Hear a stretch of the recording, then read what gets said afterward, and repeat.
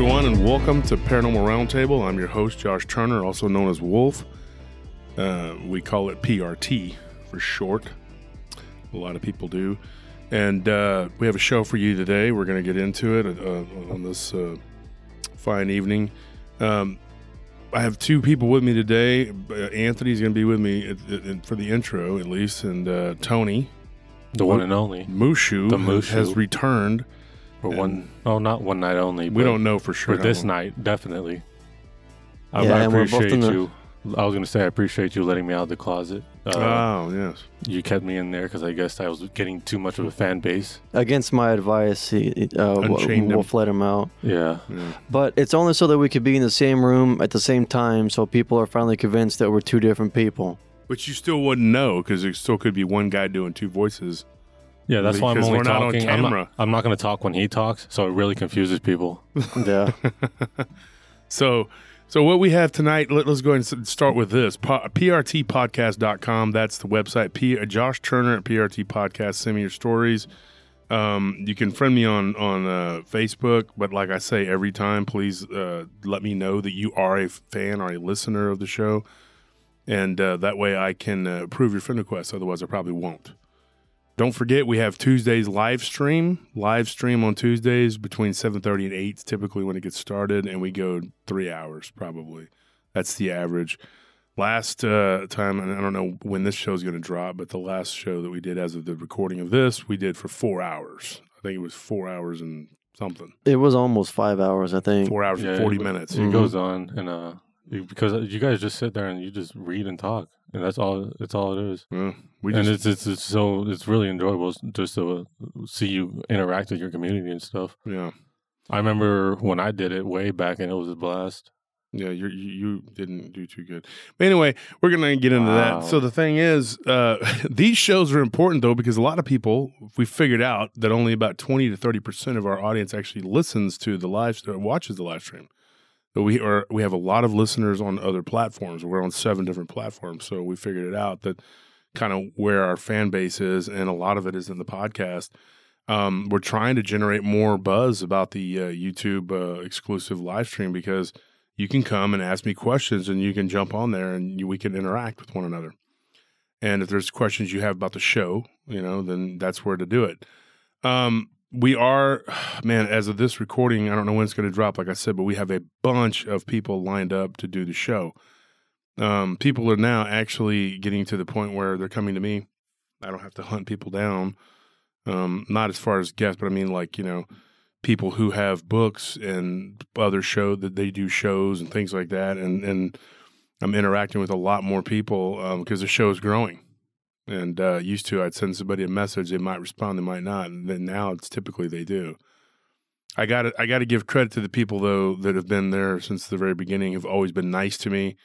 Like Ken Gerhard, just wonderful guy. Opened doors for me left and right. And Lyle Blackburn's, him and Nick Redfern, from the first time I talked to them, they've been very gracious and nice to me. And we have a show we're going to do with them if it hasn't already released by the time that we do this one. I'm assuming this one's going to be released probably pretty soon. This will be in October. I would hope so. Yeah, it's going to be. I think this one's coming off the heels of Barton Nunley, the 3rd episode with Barton Nunley. So it's going to kick off October, and it is a little creepy. It is about diminutive little creatures that do things that are not always. Whoa! We're not talking about me again, are we? No. Okay, thank God. Yeah. So the diminutive little creatures that. Do things that are not always on the up and up. Sometimes they're friendly, benevolent, or just benign, and then other times they're just downright nasty and malevolent. It just depends. Heathens. Yeah, so we're going to jump around a little bit tonight on this, and it's almost like a little people potluck. So anyways, folks, fasten your seatbelts. Don't forget, if you want to interact with me on Facebook, go to Messenger. Send me a friend request. Let me know that you're a fan of the show. Now, we do have groups. Tony has Paranormal Encounters, which he totally neglects. We have Paranormal Roundtable, which is the main group. We have, but Tony claims he's going to start doing better, right, Mushu? Yeah, I kind of took a break from it, but but you're working a lot. Start going into it more, and I don't know. It was kind of just a moment where it wasn't like I was burned out on the paranormal. I just wasn't trying to look for it anymore. And like you would tell me stories and stuff, and I'd really just get it from you. But outside of that, I wouldn't really listen. You weren't like the rest of the team trying to actually help. Yeah, I kind of just after you locked me in the closet, I was like, "What am I supposed to do now?" The closet story again. Next thing you know, we have basements, which we don't have in Texas. But anyway, so basement at the Alamo. Yeah. Or like on Wilfred, he's in the basement the whole time. There's no basement. He's actually just in there in the closet smoking with his dog or whatever. Yeah. Speaking of Ken, did the Cowboys win against the Eagles? Yes, they did. This is the night that the Cowboys and the Eagles played. So for anybody that didn't, Ken had talked to some smack saying that they weren't going to win. I was like, come on, dude, come on. So anyways, yeah, that's what's going on. We have a lot of stuff, a lot of things going on in the paranormal world of PRT. And when we talk about paranormal, we do a lot of cryptid-based stuff. And people say, well, those cryptids are not paranormal. They are to me, because anything that's out of the normal is paranormal. Seeing Bigfoot is not normal. Seeing Dogman is not normal. Seeing aliens and UFOs and ghosts are not normal. That's not a normal everyday thing for most people, unless you're some sort of shaman. I mean, you're not seeing ghosts all the time unless you're living in a haunted house. So those are all paranormal to me. And some of the things we're going to talk about tonight are paranormal, and then some of these things are very odd. Some of them are just you can make up your mind. But don't forget that we do put the show on the Paranormal Roundtable group page, so that you can win a book, an autographed book from multiple different authors. And if you like the show, go there and leave a comment. Tell us, hey, I like PRT, it was a good show, or whatever you want to say, and you will be entered into the contest. Remember that. PRT group, the Paranormal Roundtable group page. And we will do the contest, and you have a chance to win some swag, PRT swag, and a book. That being said, we do have Nellie's group too, Paranormal Lounge, don't forget about that, and the Paranormal Prayer group. And then we have Whisper to a Scream that I'm an admin to, and Paranormal Truckers, there's other groups. But anyway, those are the three main groups that are ours. And that being said, we're going to get right into this. First thing I wanted to do before we get started, though, I wanted to let you guys know that we are going to have a Halloween show that's going to drop on Halloween, on the Sunday of Halloween. Okay, so anybody that was wondering is asking about that. This is the beginning of October. We're going to go ahead and just tell you right now, it's going to drop on Halloween. We're going to have a Halloween show. Also, we are going to be doing a show with Barton Nunley, Elijah Henderson from Critical Studies Institute, and Roger. If anybody knows who that is, he's the guy from the LBL. And we did talk about it on the live stream, but a lot of people that listen to the podcast don't, really don't get all of that. So we're going to do his. That's another reason to listen to the live stream. That's another reason. Some of the you'll behind miss the it. scenes and stuff. Some future, plans. So you're going to know the story. He is the person that was the alleged witness to the killings of the LBL and the LBL. And he's going to talk about that. At that time, when we were doing all that, he was in talks with the Travel Channel of doing a show with them, so he wasn't really at liberty to talk about the whole. So he's going to tell the whole story in its entirety to us. And so we're going to, and then we're going to go over it, and we're going to talk about a few things, not just about that, but just different things. We're going to see where it takes us.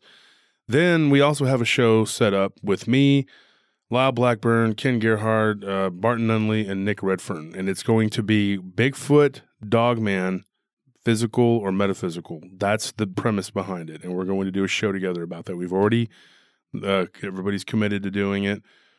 And that will be released, I believe, sometime soon in October. So we have a lot of extra stuff we're doing and a lot of people lined up to we're going to be interviewing and talking to. So be ready for all that. Albert Rosales, and then a guy named Paul Anthony Wallace. And I did do a set with Paul Sinclair. And so that's all coming out real soon, okay? So after this episode, that will be, all that stuff's going to start coming out. And so it's going to be one heck of an October. And so be ready. I also am going to be recording with Kenny Irish. He's another really good author, good guy. And so be ready for that too. He wrote a book called American Cryptids. So that being said, let's get all that out of the way. I had to get all that stuff done. Let's get right into this, okay? The little people stories. Now, Anthony, you had said before that you really like the little people stories. You were like intrigued by that. For whatever reason, they seem to be the most interesting to me. They're little and scrawny, and they steal things. That's probably why you like them. I would assume sense of kinship there. Yeah. You know what I actually would like? I would like to get one and just have him ride around on banjo. I think that would be cool. That's like what I thought about it. Yeah. So yeah, that actually leads me into a story that I read, and I don't remember where I read it at, but yeah, it was near Detroit. It was from that area when it was first founded as a city, before it became like the industrial capital of the Midwest. You know, where they built cars and all that. And it was one of the settlers that was there, the early settlers, and that had been warned by the natives, you know, that there were these goblin-type creatures that would take their horses, and at night it would ride their horses around, and then the next day the horse would be useless, absolutely exhausted, and it kept happening. So eventually he went out and he saw this little diminutive, like 2 or 3 foot tall creature riding his horse just as hard as it could, you know, in the pasture. And he dealt with the creature accordingly. I don't remember exactly what happened, but he did something to it. You know, I don't remember how it went down. But anyways, you got to be careful with them too, because they're cunning, and they can also throw curses on you and do all kinds of like really gnarly things. And if you anger them. Yeah, if you mischievous and stuff. They're very mischievous. Yeah. So we have a ton of stories here. We can get started Which also annoys me because like they're mischievous, but they're also vengeful. Vengeful, yeah. Well, a lot of the stories are them doing things, people retaliating, and then them doing some even worse retaliation. So that seems to be kind of a theme that I've heard over and over again. I'm going to start off this story in Monterrey, Mexico. This guy actually was living in San Juan, and so he would go to Monterrey to visit relatives, and I believe he's about my age now, but he said that this happened. Well, actually, he's probably a few years older than me, but he said that this happened to him in Monterrey, Mexico. They were visiting family in the summertime, which has got to be brutal because it's so hot down there, you know, and it's hot here. So it's got to be hot down there. And South Texas is always hotter than it is up here in Central Texas. And so, anyways, they were visiting, and get this, they're visiting, and his family, cousins, whatever, and they didn't have an air condition in his room that he was staying in. And there was like the window units. Mm-hmm. That's all they had. So there was one in every other room. Yeah, but so he got the short end of the stick. Said it was a pretty decent sized house, though. I mean, but it was out on the edge of town. And he said that it was his cousins told him that there was this little duende, or little monitos, little duende. They call him, you know. And they told him, they said that if you leave the window open, you know, only do it during the day. At night, close the window. And he's like, man, it's going to get hot. But they had like a box fan, you know. So he was using one of those box fans, and he was leaving the window open at night. He didn't care, and he didn't believe in the story of this little creatures that would come in there. And they said if these creatures come into the room, they will steal things. And he was like, bullcrap. I don't believe this. Kind of like, you know, when I was young, and my great aunt would tell me, mijo, the hombre lobo and the cadejo and the blah, blah, blah. And I'm like, yeah, I say mentiras. Yeah, okay, I'm going to get, you know, and then I saw one. Well, here's the thing about the hombre lobo, and then compared to the little duendes, is that the little duendes, you know, if you hear about them and you hear about like, oh, small people, you're not instantly going to be afraid of them. Well, I wasn't afraid of the hombre lobo because I didn't believe in it. Yeah, but like those stories still, like there's a certain amount of fear to them that, like, you know, that they can generate just not for me, about not when I was a kid. Yeah. Oh yeah. I was a hard-headed little kid who'd been locked up a bunch of times. You think I gave a crap about sure you didn't, but, until I saw it, yeah. And then it was like I gave loads of crap. Then I mean, for real, that sounds crazy, but I did. I gave a lot. After that, I was like, okay, I was scared to go to outside the backyard for a while anyway. You know, but. You see something like that's crazy, you know? So anyways, he saw something crazy. What happened to this guy? And we'll call him Miguel. he saw something one day in the corner of his eye. He was laying in his bed and he was watching television. He said they had like 2 channels, you know, and so he was watching the TV and it was like black and white. And he said he was like going to get up to move the antenna. And that's something you would never even know about, don't Tony. say that, but yes, I do. I used to have to be the one that had to go and do the channel when we lost the remote. And then I would always have to go. Yeah, but y'all had remotes. I remember a time when I was the remote. And I had to that's what I'm saying. It's like I was the remote. I had to actually go outside and turn the antenna. You don't even know about that. Oh, you're talking about on the roof and stuff? And then, well, it wasn't the roof. It was on the side of the house and you turned it. I remember my stepdad having to go up there and mess with the dish and stuff. I never. Yeah, that's a dish. I'm talking about, did you have rabbit ears on the TV? Yeah. Wow. When I was real young, we had a TV like that. Man, it was because we were poor. Yeah, I remember your mom having everything. Your mom having that table. Yeah. I bought your mom in Chad. That beautiful table. She still has it. I bought a nice table and a painting too for Christmas. Yeah, because I was tired of y'all having that rickety table, so I bought her and Chad that table. Anyways, we're getting off track here, but the point is, is that these little this little something was in the window. And he was like getting up to mess with the rabbit ears on the TV. And he's like, what the heck? And so he looks, and it was like he kept seeing something in the corner of his eye, and it was gone. And of course, he said that the window, it was on the bottom floor. It wasn't like way up high or anything. Mm-hmm. And so he kept looking over and he kept seeing something that looked to him to be about 6 inches tall. And at one point, he woke up half asleep, and he said he's one of those people that will wake up and just go to the restroom. They don't remember any, you know what I mean? And we talked about that, and he said that he looked over, and he saw this thing that looked just like a little man, this skinny little man with like baggy clothes that were tattered. And he said, and I asked him, I said, did it have a little hat? And he said, yeah, it did. Actually, it had a little hat. But he said it looked like one of those little hats you see people wear, like from Brooklyn, in the old days in the 20s or whatever. Oh yeah, I know. And he said it kind of resembled that, and it was gray. And he said the skin tone was dark, and it had black eyes. He said the face looked kind of menacing. He said he didn't think it was going to hurt him, but it was staring at him. And he said, looking back, he goes, I think it was trying to see if I was asleep.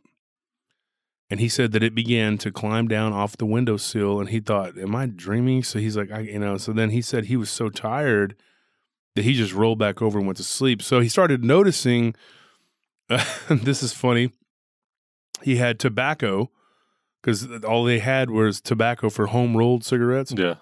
And, of course, this is when he was a little kid, And so he was hiding it in the drawer, and then him and his primo, his cousin, they would go out and they would smoke cigarettes. Or frajos, they say in Spanish. So he had the cigarros or frajos, whatever, in the top drawer, and he said that he was finding less and less of his tobacco. And I asked him, I said, sure it was tobacco? He said, yes, it wasn't anything else. It wasn't mota or anything like that. So I said, all right. So anyway, the little creature, whatever this was, he thought, man, that was a weird dream. So he told his cousin.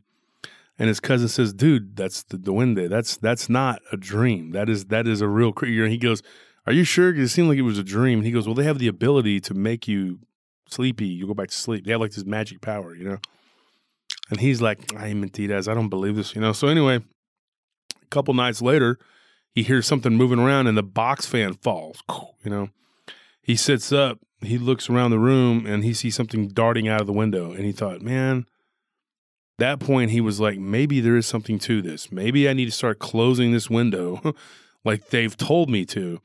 And he was worried that this thing might hurt him. And he thought, when he started describing it to his abuelito, his grandfather, he told him, he said, that's the duende. That he goes, you don't want to be messing with that. He goes, close your window. And he said, man, muy caliente, it's too hot, very hot. I can't sleep like that, And so he said that he wouldn't even use a cocha. Cocha is a blanket, Yeah. And so he'd go to sleep, And so one night he was in there watching late night TV, whatever, trying to watch TV. And there wasn't nothing on. So he turned on his little AM radio, little transistor radio, and let music play. Middle of the night, he hears like the music is like something's messing with it. He looks up opens his eyes and he sees this creature running across the room with his little transistor radio, his little AM radio, and he's crawling, and then it just like literally throws it up on the windowsill, crawls up like quickly, like just scaled it real fast and grabbed it, and he was like, hey, and it was gone. And so he lost his radio. And so he said and nothing happened, he said after that. He said there was a few coins that had come up missing, like he had a few pesos that were on there on his dresser.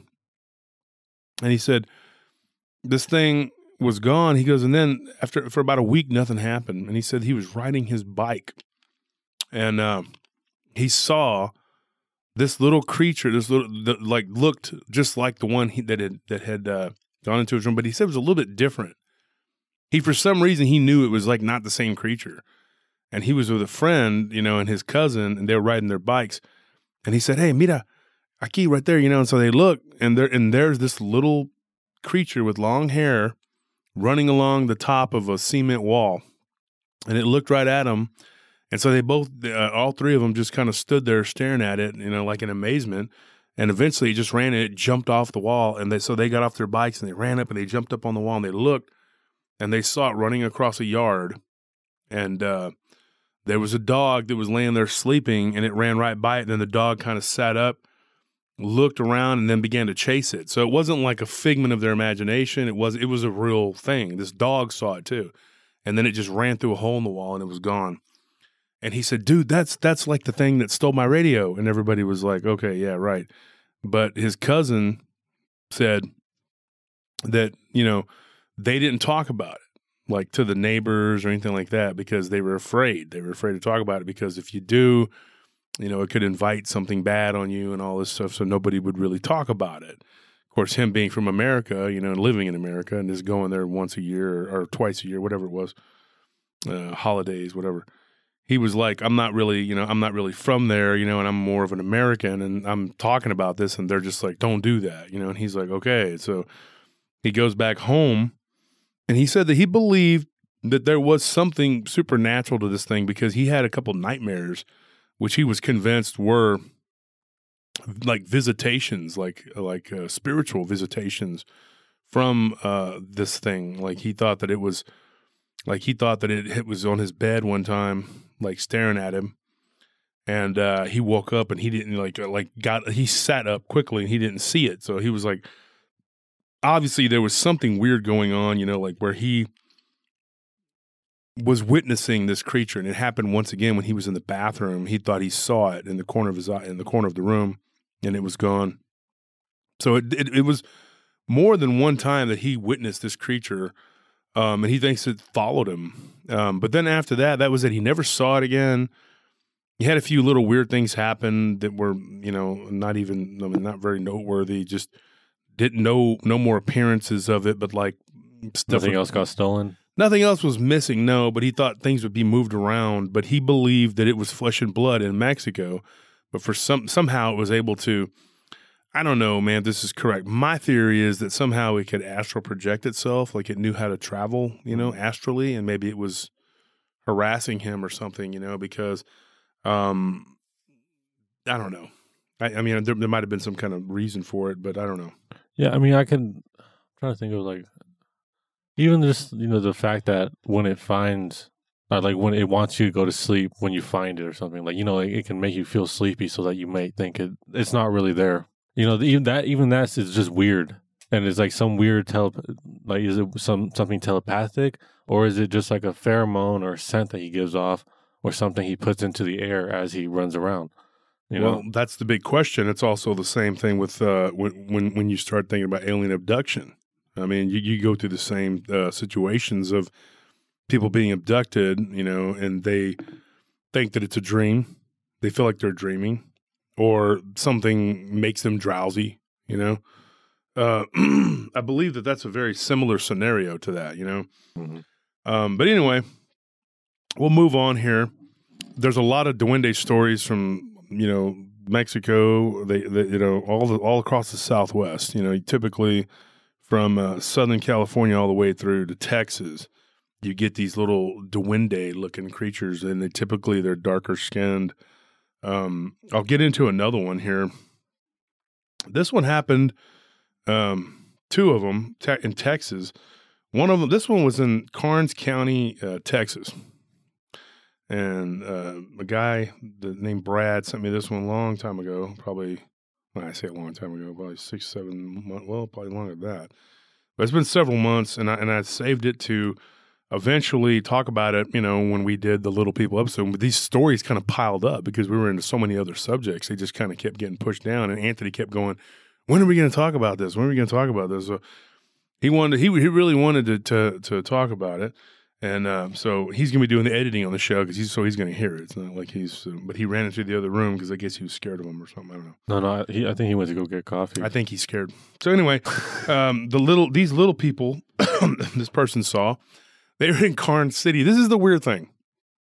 There were 3 people who witnessed this. The one guy talked about it. They went to eat at Pizza Hut. I think he said the Pizza Hut or something like that. They had gone to eat something. I believe that's what he said.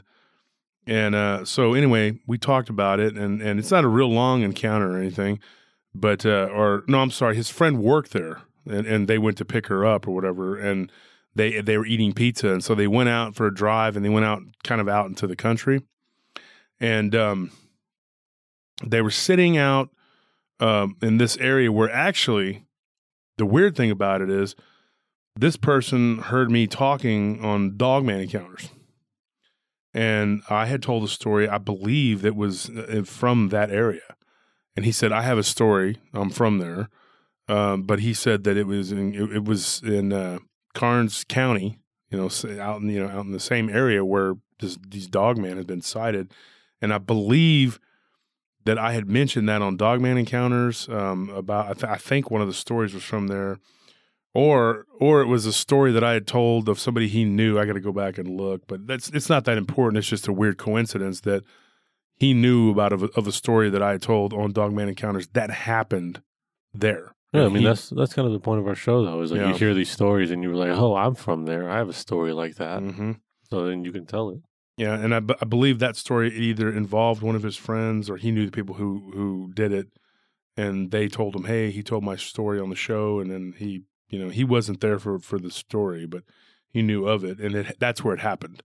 And I can't remember if I told that witness's story on the show and mentioned the name of the county or not. But anyways, Karnes County, and there has been a couple Dogman sightings in that area. South Texas is full of weird stuff. So anyway, they were out eating pizza on the hood of the car. They're talking, hanging out, and his friend was drinking. He says he was not drinking, and neither was she. The female was nobody's girlfriend. It was just a friend, and they were all 3 hanging out. The one guy was drinking, and so he started throwing rocks into like a field. And the next thing you know, these 3 little diminutive, like 2 foot tall creatures. I don't want to call them creatures. They look like people. They came out of the field, and they were all holding like really primitive looking spears. And he said, I swear, man, I thought that these little things, that they were holding looked like toys. They were so small. And so he was like, they all just kind of looked at each other, and the little people kind of communicated with each other. They couldn't really make out what they were saying. They were just kind of speaking very softly to one another. And then they all 3 just kind of turned and looked at them. And the 3, I guess, humans, I should say, they were all like stunned, But he said that these little creatures did not look like shocked to see them or anything like. So they knew about humans, but apparently humans probably didn't know about them. Let's put it that way. Now I've heard other stories where the little people are shocked as the humans that they could see them, whatever. I asked him, I said, what did they look like? He said like loincloth wearing little natives. That's the way he described them, with long hair. He said, you take a Native American, that you see, and just shrink it down to like the size of like, smaller than a toddler, He said they were probably not even 2 foot tall, maybe 2 foot tall at most. And they had little spears, and he said that we shined the flashlight on them, and they put one of them put their arm up, whatever, and the other 2 kind of got freaked out, and one ran back into the field. And he was kind of aggravated because He said in the moonlight they could see them pretty clearly, you know, and they had their lights on, you know, and so they could see them. You know, there was no reason for his inebriated friend to blind them with the flashlight. And he said after that, the one put its arm up and then kind of made like an angry noise, like you know, and then they turned and the other two just ran. Now he did say that they all appeared to be males, and that they were dark skinned. And the one with that put the arm up was the taller of the it was in the middle. He was the tallest one, and it appeared to be communicating with the other two, like it was saying something. He goes, it was like he was telling them to just be calm, you know, because one of them looked like it was getting kind of antsy. It was moving its legs back and forth, and he was like, "Dude, it was the weirdest thing I'd ever seen." You know, and that's not the only weird experience he's had, but he said that was definitely the weirdest. So. Now I asked him about the other two, if they had any other weird experiences, because, you know, collect stories from whatever, and actually got the female of the group. She had some other weird experiences. Her stepmother's, I guess the way she described her stepmother's sister was driving home one day, and one of these little monitos, these little duendes, ran in front of her vehicle. And it happened about 2 months prior to them seeing that. But she didn't know about it until she told her stepmom, and her stepmom was like, "Really?" So she called her sister up, and she came over, and they were talking, and she said, "Yeah, you know, me and my boyfriend were driving." And she goes, "I was driving, and we were kind of arguing." And she's like, you know, and all of a sudden this little dude, you know, the way she described it, little dude, ran in front of our vehicle, and she goes, instantly the argument stopped. Saved their relationship. And we were just like, I don't know how good or bad the relationship was, but they could stop the argument, and they were just like, you know what was that thing we just saw run across the road? I mean, yeah, it makes sense. Obviously, you're not gonna, whatever you had a fight about, it is very unimportant when you see something like that. Yeah, if Mothman flies over your car, or Dogman jumps on top of it, or Bigfoot runs anywhere near it, picks up a cow, you're pretty much done with the argument. It's like, okay, what was that? I think that would be the most you have ever felt closer together. Closer, yeah. But she said it wasn't a terrifying experience now. And now, here's the funny thing, and not the funny thing, because it's not funny about it, but here's the odd thing about that, though. The Dogman story that I got was on that same stretch of road, right out there by that field. So that's really weird. You know, I remember telling a story, you know, and so I was thinking that's odd. You know, that was so weird that whole area. But there's that story. And so, well, the true, you know, paranormal does tend to travel in packs. It's, you know, when you find one thing, you're always going to find something else. Yeah, and people don't realize the connectedness. We do, because you've seen, because you see the stories, and you just keep seeing it all over the place. But yeah, I mean, these people's stories are so crazy. You just keep getting these, you know, I mean, it just goes on and on and on, and then you're just like, good gosh, you know. And folks, I you know, our show has grown by leaps and bounds, and luckily, you know, when we first started, there was no shortage of stories, because I've been collecting them for 30 years in journals. I say 30 years; it's probably more like 28. At that when I first started the show, it was like probably about, you know, 28 years, something like that.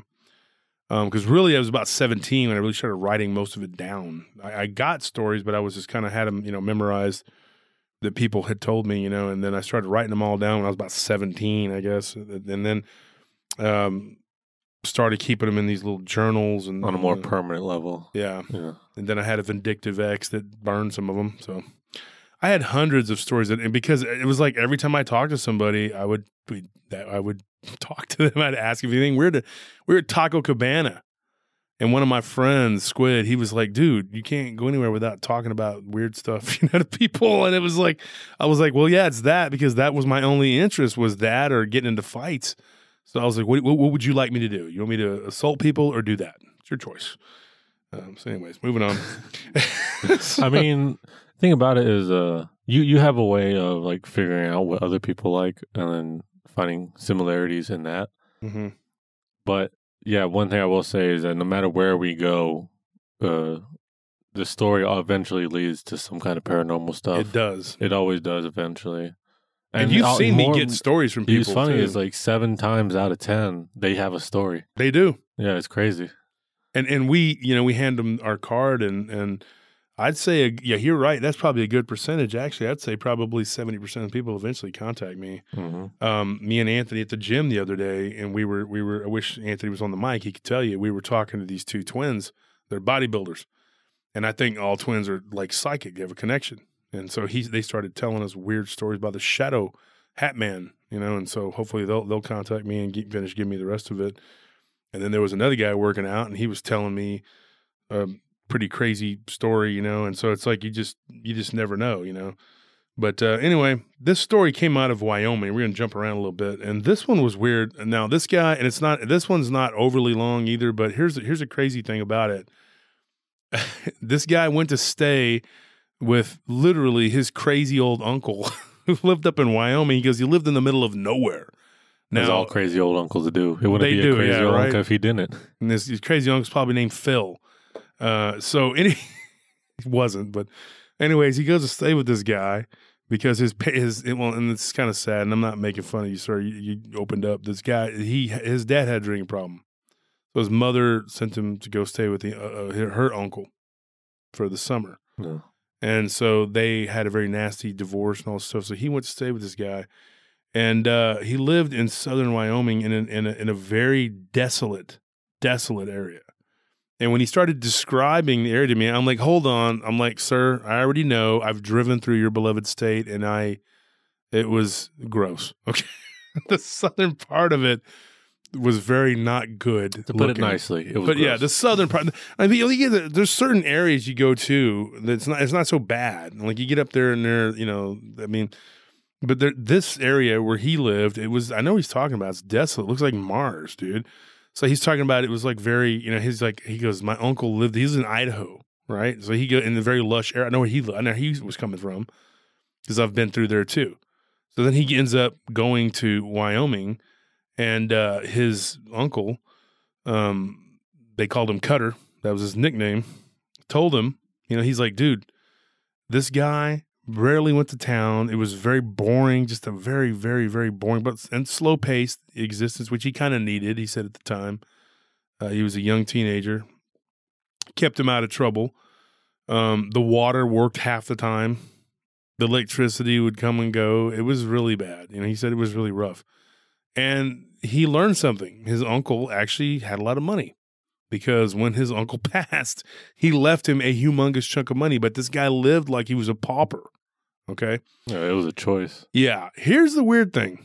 Here's the weird part about that story. His uncle told him, and it became a thing where he would go to visit his uncle for like a few days every year, and they became close, and he would go and stay with him at different times, and then he became a little closer to him, and over the years, he learned a lot from him. He's like, I don't understand why he lived like he did and why he lived out in the middle of nowhere. He was a hermit, very much a hermit. Had told him a story of his one true love. They were married for several years, and then she passed away, and then he just that was might be it. That was it. Yeah, the one child they had also passed away. Oh, yeah, I can understand. So he became a hermit, but he never understood why he never bought. He never he didn't leave that area. Like that place where he was at was awful. He was just like it was gross, So enough talk about that. But the thing is, he told him. He said, when I die. And as he got older, he told him, when I die, he goes, which is coming real soon. And he goes, I'm going to leave you something very substantial. And he said, okay. And so eventually it came to pass he said about a year and a half after he told him that. And he said, he doesn't understand how he knew. He seemed to be in good health. His uncle was very fit. And, he said that, he just died peacefully in his sleep. Well, he claimed he had a little friend, and his little friend was a little guy that was about 2 feet tall, that looked like a miniature human, according to the guy that told me the story. And he said that he would talk about his little friend, and he never saw the little friend. Although sometimes he would hear noises around the house and the dog would start barking and freaking out. And once or twice he heard his uncle talking to someone. Now, he did have a telephone, so that, but that wasn't what it was. He said he would be outside talking to him on the porch, and they would be conversing, and he thought, man, this guy is crazy as all heck. Well, one day he walked outside while his uncle was out there talking, and he said that the bathroom was pretty much off the porch if you're doing the first one. So he walked out to do that, and he looked over, and he goes, I couldn't believe my eyes. I see this little miniature man standing there talking to him with his hands on his hips, and the thing just looked over at him and then looked up at the uncle, and the uncle said, oh, don't worry, he's cool. That's my great nephew. So the little man kind of nodded, and then he continued to talk, but the little man never moved his mouth. And then he goes, I was half asleep, but after that, I walked wide up. I walked back inside. So the uncle finishes the conversation with this little miniature person. He comes inside, and he's like, what the heck was that thing? Like, I've been telling you this whole time. And he goes, that's my friend. Yeah. And his name was like Jareth or something like that. And, that's what he said that he remembers his uncle saying, something like Jareth. Quite regal sounding, Jareth. Yeah. And so he says, what is he? What is that? And he goes, he's like, they live underground. There's a whole little colony of them here. And he goes, they bring me things and we trade. And he goes, what are you talking about? He goes, let me show you something. So he opened up a metal box. This is a pretty neat story. He opened up a little metal box, and he had nuggets. He said at the time, he was a 13-year-old boy. He didn't know what this was. And he said, these are gold nuggets. And he goes, and in exchange, I give them just little common items that you can get at like Walmart.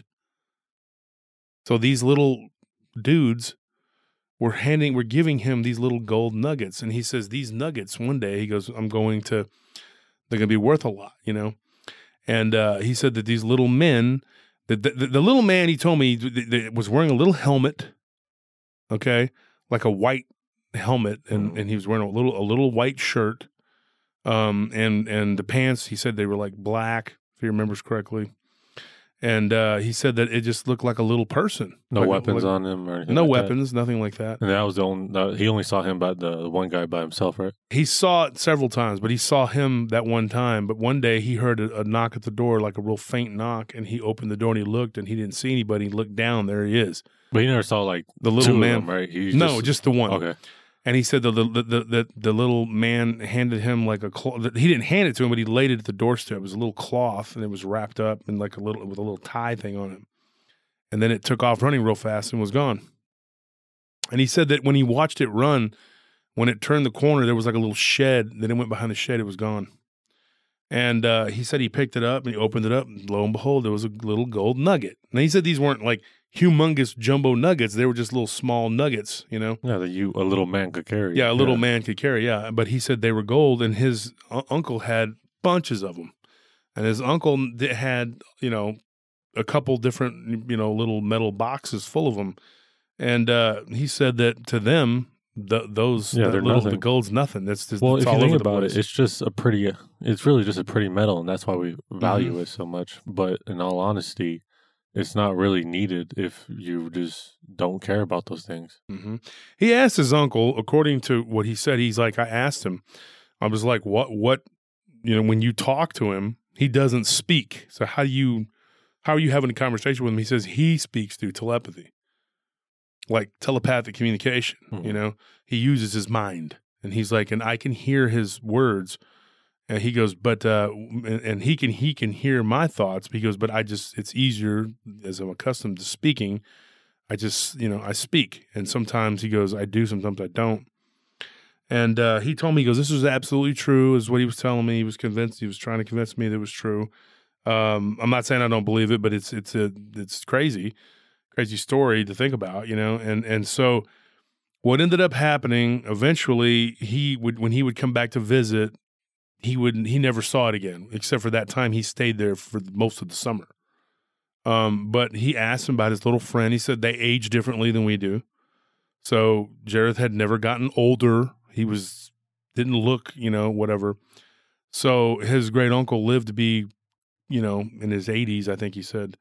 And so it was weird, He said like, I was thinking my early 20s, and he passed away. and it was very sad, and his heart just stopped. Which is also weird because that means he would have to sell all that gold first. Like he had to have really known. He did. Yeah. And that's what he did. He liquidated it and he put it put it in his will and everything. So yeah, he knew exactly. That's crazy. It makes me believe that he had a very peaceful life.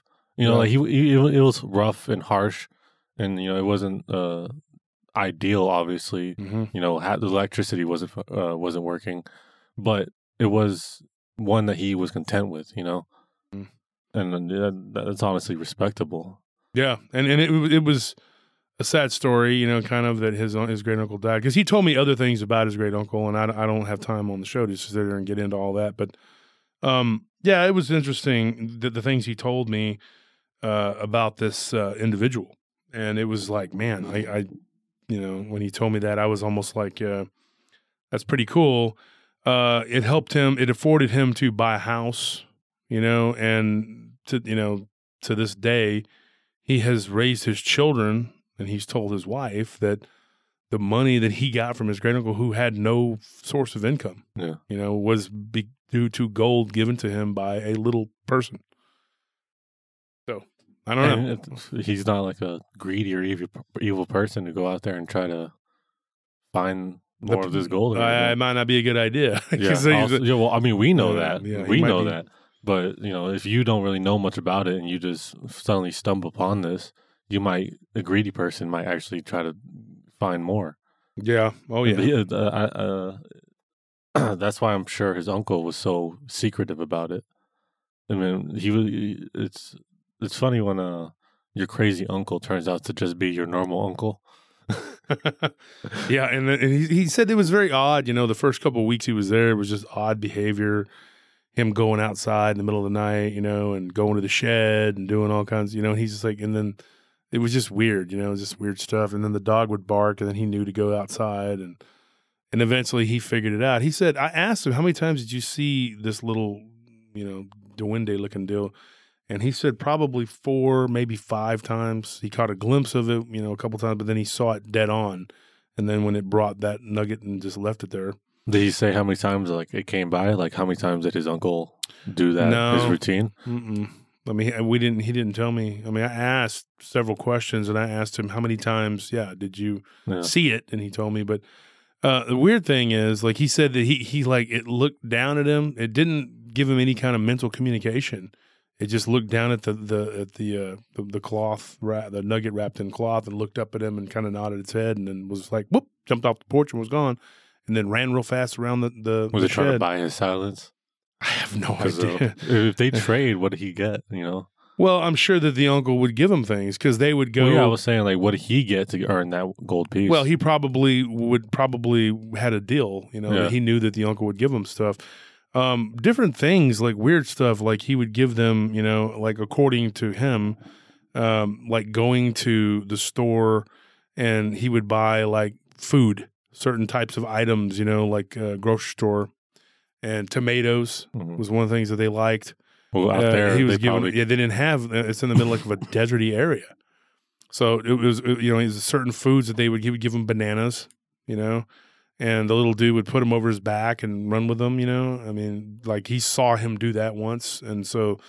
Like he saw him running. Well, he saw him running with bananas. So I mean, I assume I'm assuming here that he bought bananas. That was probably part of the trade. Yeah, was that he was feeding them some sort of delicacies that they probably weren't. Yeah, they're not going to get that underground in the middle of nowhere. And so that's what I'm thinking. And then of course there were different, you know, little knickknacks and things, you know, like ink pens. He gave them ink pens. You know, I don't know what they were doing with them. Like I'm thinking about it now, and like stuff that might seem mundane to us. To a primitive world would just be like fantastic. If they were primitive, I mean, maybe they had some other use for them. I don't know. Well, I mean, still, it was. These are the ones that didn't dress primitive. That was the last story. Okay, so these might have been more advanced. Maybe they were mining. Maybe there's gold down there that nobody knows about. Who knows? Maybe they just needed the ink because they didn't have a way to produce any. Well, according to his uncle too, they lived way deep down in the earth. Like it's beyond, like, you know, whatever. But they had an ability to move really fast, and so they didn't have a problem, you know, coming up to the surface. But there's another thing. There's another thing I was going to tell you. I'm glad we got into that because I asked him about them living down in the earth, and it was predominantly it was because they couldn't stand being out in the sun. So most of the time when he saw him, it was in the dusk or in the dark, but he could see him because he wore white, and they didn't like being in the sun. Now it was a darker skinned but I asked him, I was like, it's more of an off olive colored skin is what he told me. Because that was actually my words. I asked him. I said, "What would you describe it as? Would it be kind of an off?" And he said, "Yeah, that was a good description." I said, "Okay." Moving on. Anyways, it was just a weird thing, and they traded. And candy was another one that he told me specifically that his great uncle would give them. Yeah, I'm sure. And one time he saw them. He saw him giving him an ink pen, which was like he was out there showing him, and maybe they needed a new sword. Who knows? I mean, it seems like the ink pen would be too big for them to, I don't know. Maybe it would, I don't know. Well, see, that's an ink pen. If you say they're about that tall, it would be like us holding a pole, really. Mm-hmm. So, yeah, it would be a bit much just to carry it around. Well, maybe you have like a giant pen and you use both hands to draw. I don't know. I have no idea. That SpongeBob episode where they draw that doodle in SpongeBob? The sponge doodle? Yeah, and he has to use it, his whole body just to draw him. So anyway, that's an interesting story, and I got time. Let's see, what time is it? We got time for another one here. Well, real quick, is there anything else that he might have been giving them? Do you know? Not that I know of. I mean, it was mostly just like fruits and candies and things, edible things. You know, I'm trying to think if he said anything else. They liked shiny things, but not like, obviously it wasn't so much for them that they couldn't part with the gold. I mean, Mm-hmm. But he remembers. I'm sure they like shiny like jewelry when it's like made into something pretty. Yeah. Just like golden rocks probably don't interest them. That's probably that's a good point. But So, but speaking of which, the next story I'll get into. This one happened in Lansing, Michigan. And now this one is so weird. This one is very it's something metaphysical because this person was staying in a big house that was he believed was haunted, and it was his grandparents' house, and he went to go live with his grandparents when he moved out of his parents' house when he was like his late teens, and his grandfather had given him a watch, a really big nice one of those pocket watches, it was kind of a the ones with the chain, you don't see people use those nowadays. The ones with the little like thing on top that you press and it opens up. Yes, and you open it up and then it's got like a Sherlock Holmes type age. Yeah, and you look at what time the train comes. There it is, and you put it back in the pocket because it's a pocket watch. You don't see people using those nowadays. But anyway, he had one that his grandfather had given him, and he had it on the nightstand. And he wakes up in the middle of the night. And prior to this, there was no, he wasn't seeing gremlins. He did say he saw an apparition in that house, and it was just a very kind of, it's never like, I'm just gonna say mundane, but it's never mundane when you see a ghost, okay? Yeah.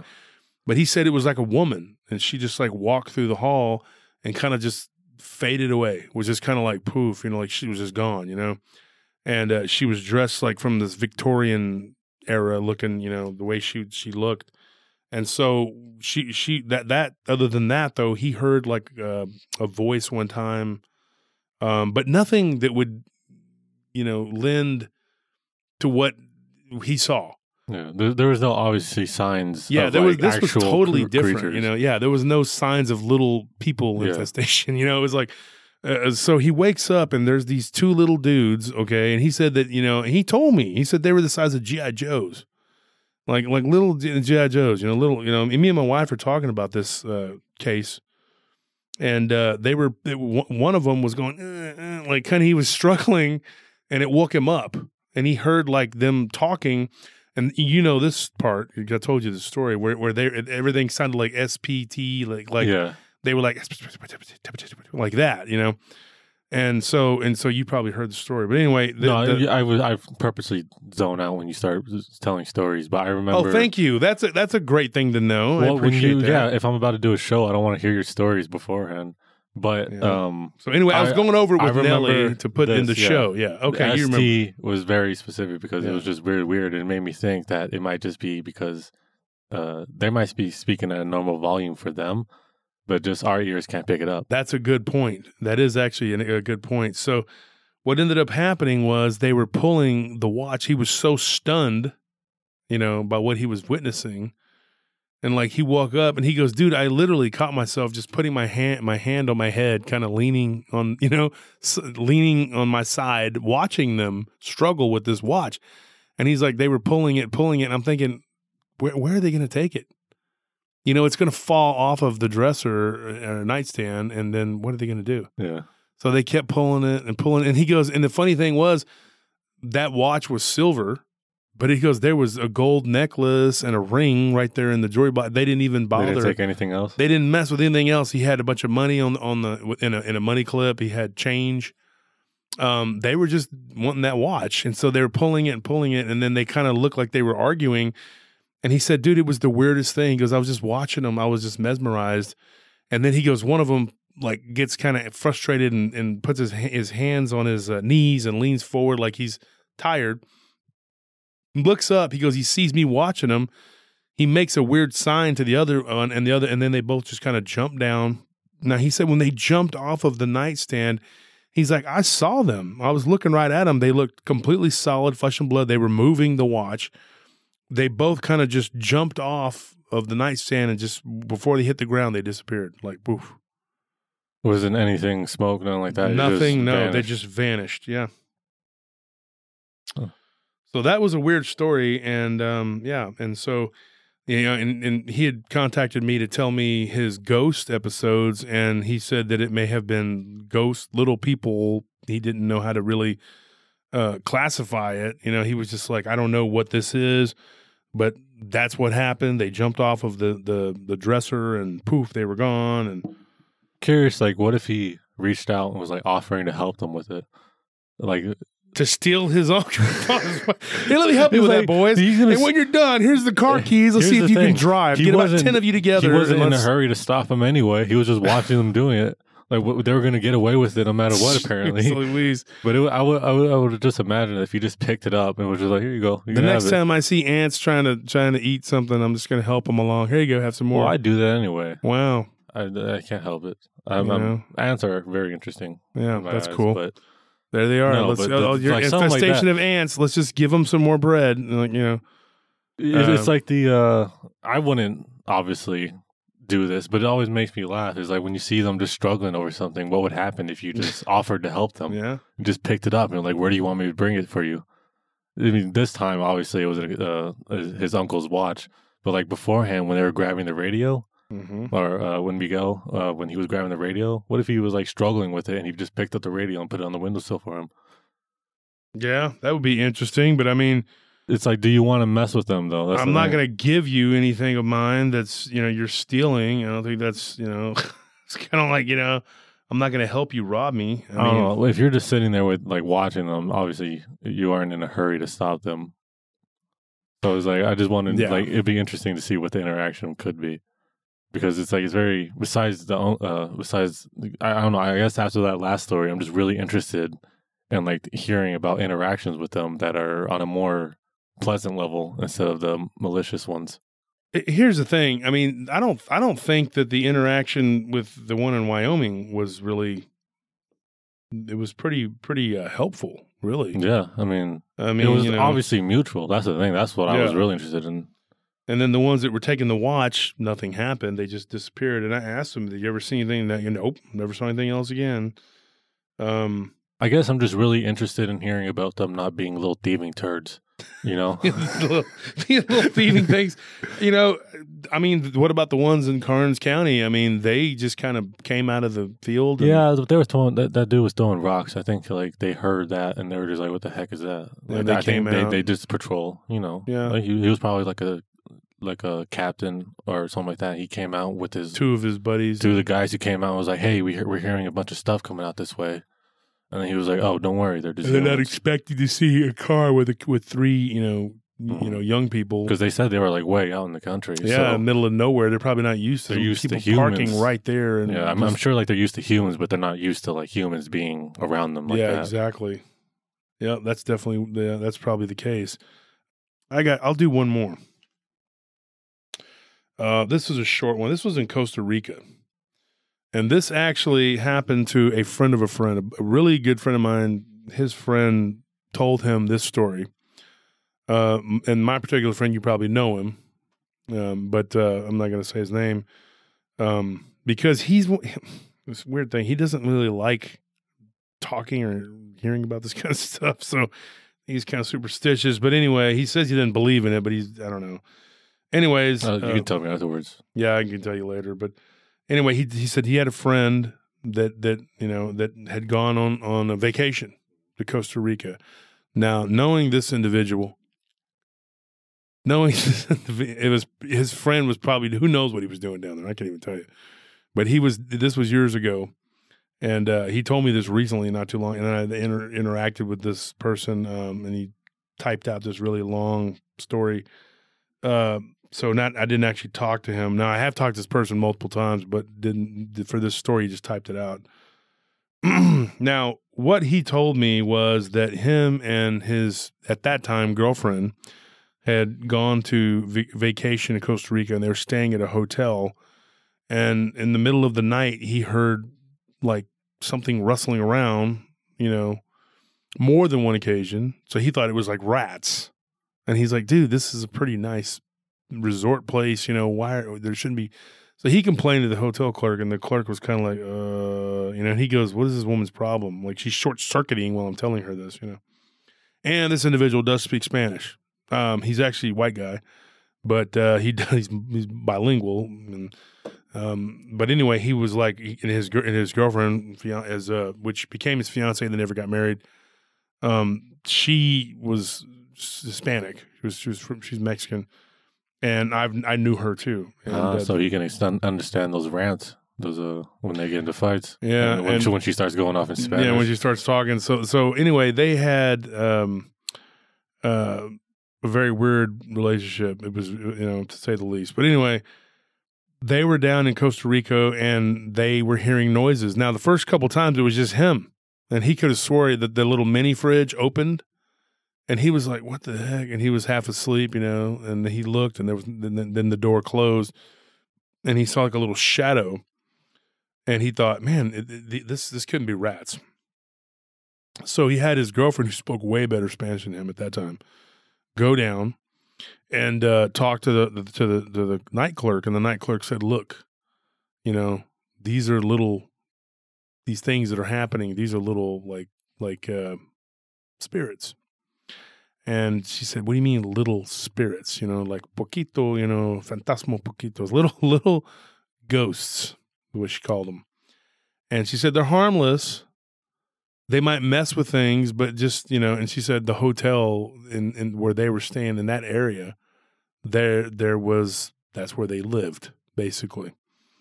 And so she was like, oh my gosh. So she went back, and at the time, she thought, this woman's crazy, man. She's loca, she's saying all this, whatever. And he goes, what, little ghosts? And she's like, yeah, like little people, but they're like spirits, So he went to sleep in the middle of the day one time, and she was out doing whatever, and he said, man, I was so tired, I took a nap middle of the day. Probably still doesn't believe it. And no, what happened was he woke up to a blue orb floating over his bed, and then he just watched it, and he said it was in the middle of the day, but he had the curtains drawn, so it was dark, and he said that it landed on right next to the TV, like on the dresser. And he said that what happened after that was just so bizarre. Like the blue orb began to kind of not shimmer. He said it shook, like it vibrated. He didn't say it vibrated, but he said it shook. And this little person popped out of it.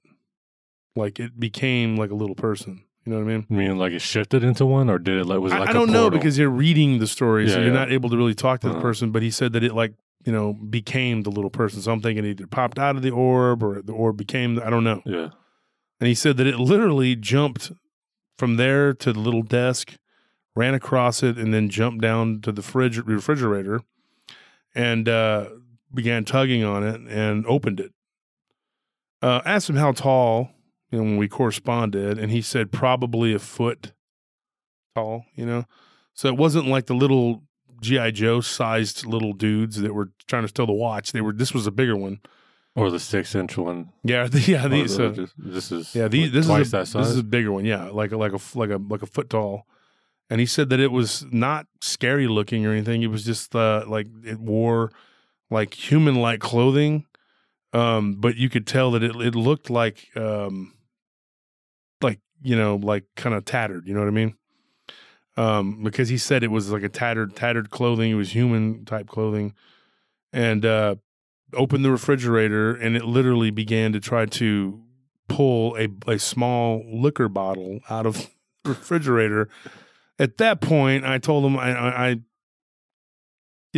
messaged him back, and I was like, "Are you serious, dude?" He's like, "Yes." And I know this guy. I know he's probably not going to lie to me. He's had the story for a long time. He had never told me. But in passing, he had said one time at the bar, I have a really crazy story, about a ghost in Costa Rica. Well, when somebody tells you they have a ghost story, you're thinking of a full-bodied apparition, like a human. A human ghost, basically. Yeah, not like a little normal Homo floresiensis. And, of course, if anybody doesn't know what that is, a Homo floresiensis is from the island of Flores, where they found these little hobbit people, that were like 2 to 3 feet tall, And that's true. You can look that up. It's called Homo floresiensis. And so it's a type of ancient hominid that was like 50,000 years ago or something like that, I believe. And the more you know, huh?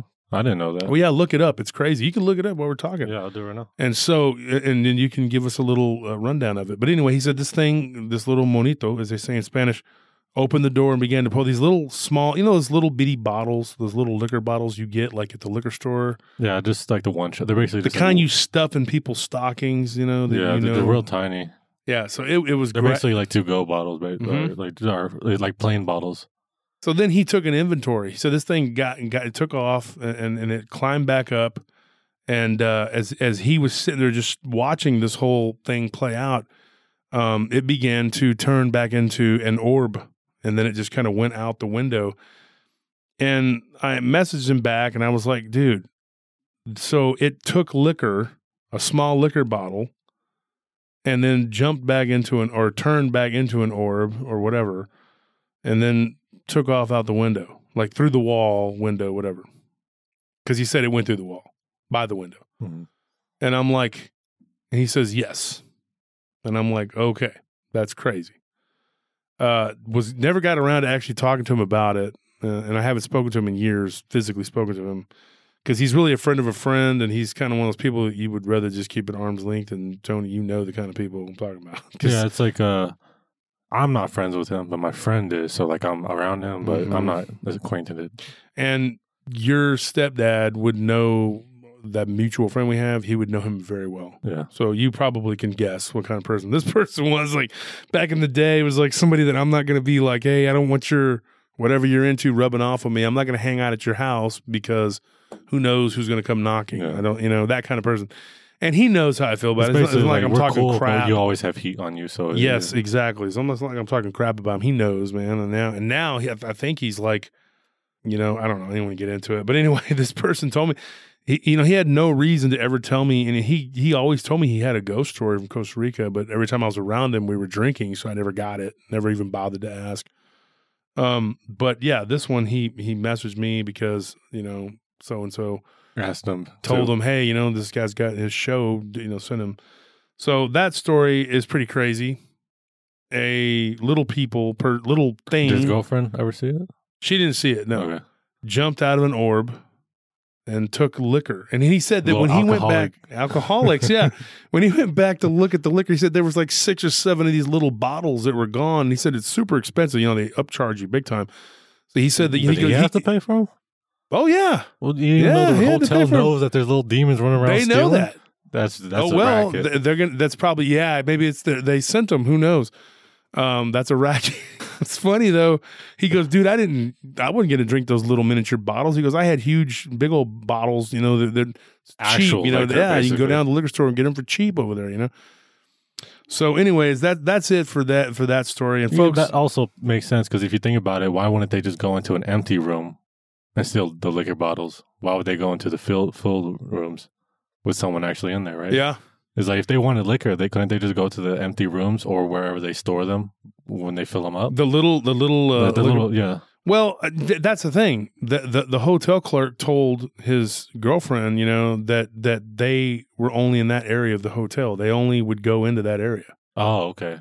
I thought you meant like actually like the entire hotel was their whole area, not just that specific part of the hotel. You know what? That's a good point. I didn't ask that. And when you're that's why, folks, I always tell you when you're messaging me, I'm like, hey, can we speak? If I'm going to use your story, unless it's just a small story, I'm going to real quick one. It's always better to call. But this person, I thought, you know what? What was that? Oh no, never mind. I was like, the heck was that? But anyway. I just thought, you know, well, it was Anthony. He looks like the Rake, except he's brown. Whenever he walks fast, it's an apparition to me. Yeah, it looks weird how he walks. Stick man. So anyways, I was sitting there chilling, and I just saw something walk by. I was like, whoa, what was that? It was Anthony. So, I you know what? That's a good question. I need to ask him that. Yeah, because if the hotel knows about them, but they're still charging people, and these things are going actively into people's rooms. Okay, but how are you going to prove? You're going to say like, oh, I went to your hotel and, you know, a tiny ghost man took my liquor. And I'm laughing. I'm not trying to make fun, but it's like so fantastical. Like, how do you even... Yeah, I guess you can't really explain it to like the higher ups. Be like, hey, we have ghost people here taking our liquor. So they're taking our liquor. So that's why we can't charge these people. But at the same time, it's also like, what if the hotel people was like, hey, go to this room, steal their liquor so that we can charge them. And then come back with it. Yeah. Or just drink it. You can have it, but just like take it from the people who actually have like rooms here instead of just taking it from us. They could just like trade them something. You come back with it and we'll give you something shiny. Something better, huh? I don't know. And it kind of reminds me of the little people stories I gotten from downtown. There's not a lot of them, but you know, if you talk to people who've worked downtown, they'll tell you they've seen things in the corner of their eye and it's on the ground. It's small, and you know, and then they'll see them like run across the bar, you know. And some of them sometimes they'll wear little caps, you know, on their heads, and they never do anything like really malicious. It's always just like taking ice, you know. They'll be running with ice. I think I've told that on the show before, and fighting with rats. And I'm not joking. Like, no, you know, actually, you know what's funny? I was just thinking about it. I was just thinking that same thing. It was like I was wondering how they handle rats. I was wondering if like they domesticated them. They kill them, but I was like, you can't really domesticate a rat. I mean, well, you can, but not one that's already been wild in the sewer. That's what I'm saying. A rat, one that's actually out there. That's just funny to me that they probably have like an ongoing war with rats. Imagine them in New York. That's kind of what the story is downtown in Austin. But anyway, folks, that's it. That's all the time we have for today. Like I said, tune in for the weekly Tuesday live stream. We do it when we go for a while and we talk about all kinds of stuff. And, we can't go on for one more hour? I'm not ready to go back in the closet. Oh, my gosh. Oh, man. Dude, come out of the closet, man. Stay out of the closet. I would like to be, but you keep putting me back I'm not the one putting you in there. You're putting yourself in there. It's a mental a prison of your own making your mind, bro. Okay? I would never make you go into a closet. It was fun. I actually, in all seriousness, I appreciate coming back. I enjoyed it. Went right back into it. You bullying me again. Well, it's good to have a co-host that actually interacts with me because Anthony just kind of, you know, unless I'm doing a discussion with somebody. And folks, you know how I do my interviews, and I've told everybody that I've interviewed that's worth their salt has told me that they enjoy the interviews that we do because I interact with them more, and we talk back and forth, and it becomes a discussion. Yeah, and now a lot of people are used to these podcasters that do interviews, and they just leave the person there to just do all the talking, and they just sit there and ask one question and wait, and then ask a question and wait. And I've been told unanimously by the people that I deal with that they love the way I do it because I don't put all the emphasis on them. And so that's kind of how I do everything. And so Anthony's gotten to where he he doesn't really have to interact or whatever. He just kind of takes off and lets me interact with the person. But it's much better to have a co-host to bounce things off of, and you always bring something to the table. Yeah, because I'm pretty great. I know that personally, and I appreciate that you see it too. Yeah, but what I was going to say, your greatness was like, is not going to notice. I remember like the Linda Godfrey episode. Like I was sitting there, but I was mostly just listening because I didn't want to interrupt. Because you guys were just going off each other and having such a conversation that I didn't want to interrupt and be not like ruin. I felt like I would ruin it if I started talking in a way, because like you guys were vibing or going off each other and talking and meeting so well that like I didn't really feel like I needed to bring anything then, and that's just all you. That's just all you when you talk to people, and then you can open them up and have like these great conversations that like sometimes it's just I just sit back and listen to. I remember the first time I met Armando. It was the same thing. So, we talked for several hours, and I barely interjected. It was like it was like we were on a trip or something, and he just came. To the hotel. Went. It was Zane's birthday. Yeah, that's right. And we went to the Astros game, and then the next day we stayed day at a hotel. And I visited my mom, and then I hung out with him at the hotel, and we just sat there in the lobby talking. It was like way late in the morning. Yeah, and then we left early the next day to go to San Antonio. Exhausted, but it was worth it because it was just we were just sitting there talking to him. And another weird thing about that trip, we went from Houston to San Antonio. The next day it was pouring down rain, and that guy goes flying by us, and then we pass him later on, and his car was just completely mangled and tore up. That's what he gets. Yeah, what's the thing about? I'm pretty sure it was a fatality. I mean, it was pretty crazy. That's unfortunate. I thought that he just got. You don't remember that? Y'all were sleeping. I was sleeping. I think Zane was awake. I remember this conversation, this ride especially because you complained about how it was raining real bad and no one was awake. Yeah, to keep you awake, and we were all tired because we just spoke to Armando for like hours. But I remember. Why is it that every time we go to Houston, it's always pouring rain? Pouring rain. It's a horrible weather. When I went with Nelly, Heather, and Chris that time, it was like just pouring down. I mean, it seems like so many times I've been back and forth from Houston. It's just pouring rain. Yeah. The worst though was coming back from Fort Worth, 3-hour drive, and and I was trying to outrun a storm, and the sheets of water were coming down. It was. Anthony's in the seat, just snug as a bug asleep, and Nellie's next to me, and she's rolled over on her side. And then we get back to Austin, and it finally stopped raining in Georgetown because the storm was going, and I outran it. And so from right outside of Georgetown, in between Temple and Georgetown, and then all the way into Austin, and then we get home, and it's not even raining yet. But then eventually hit Austin, and they were just. They woke up like, them being asleep and me and you are awake, except I'm just kind of like reading something in the back, so I'm not really talking to you. So it's basically like I'm not there anyway because I'm either I have my headphones in watching a movie or something. Well, it was crazy that we get home and they're like, "Oh, long drive," and I'm like, you have no idea. I'm frazzled from like I'm totally like just completely fried out, drained. Having anxiety because of the freaking weather was just awful. They're coming out like lightning out the yin yang. What a beautiful morning! What a beautiful day! It was like a sunny. Peaceful drive for them. Just a sleepy time. Yeah. All right, folks. That's it. That's enough time. That's all the time we have for tonight, and and to complain about stuff. I'm gonna let y'all go, and thank you for listening to Paranormal Roundtable. And be sure to like and subscribe. And if you enjoy the stories, and also join the groups, Paranormal Roundtable groups, and you can get a lot of good information from those groups and interact. Be sure and go and leave a comment on the link for the show, Paranormal Roundtable group page and Facebook. Thank you, folks. Thank you for joining us. Yep, and good night.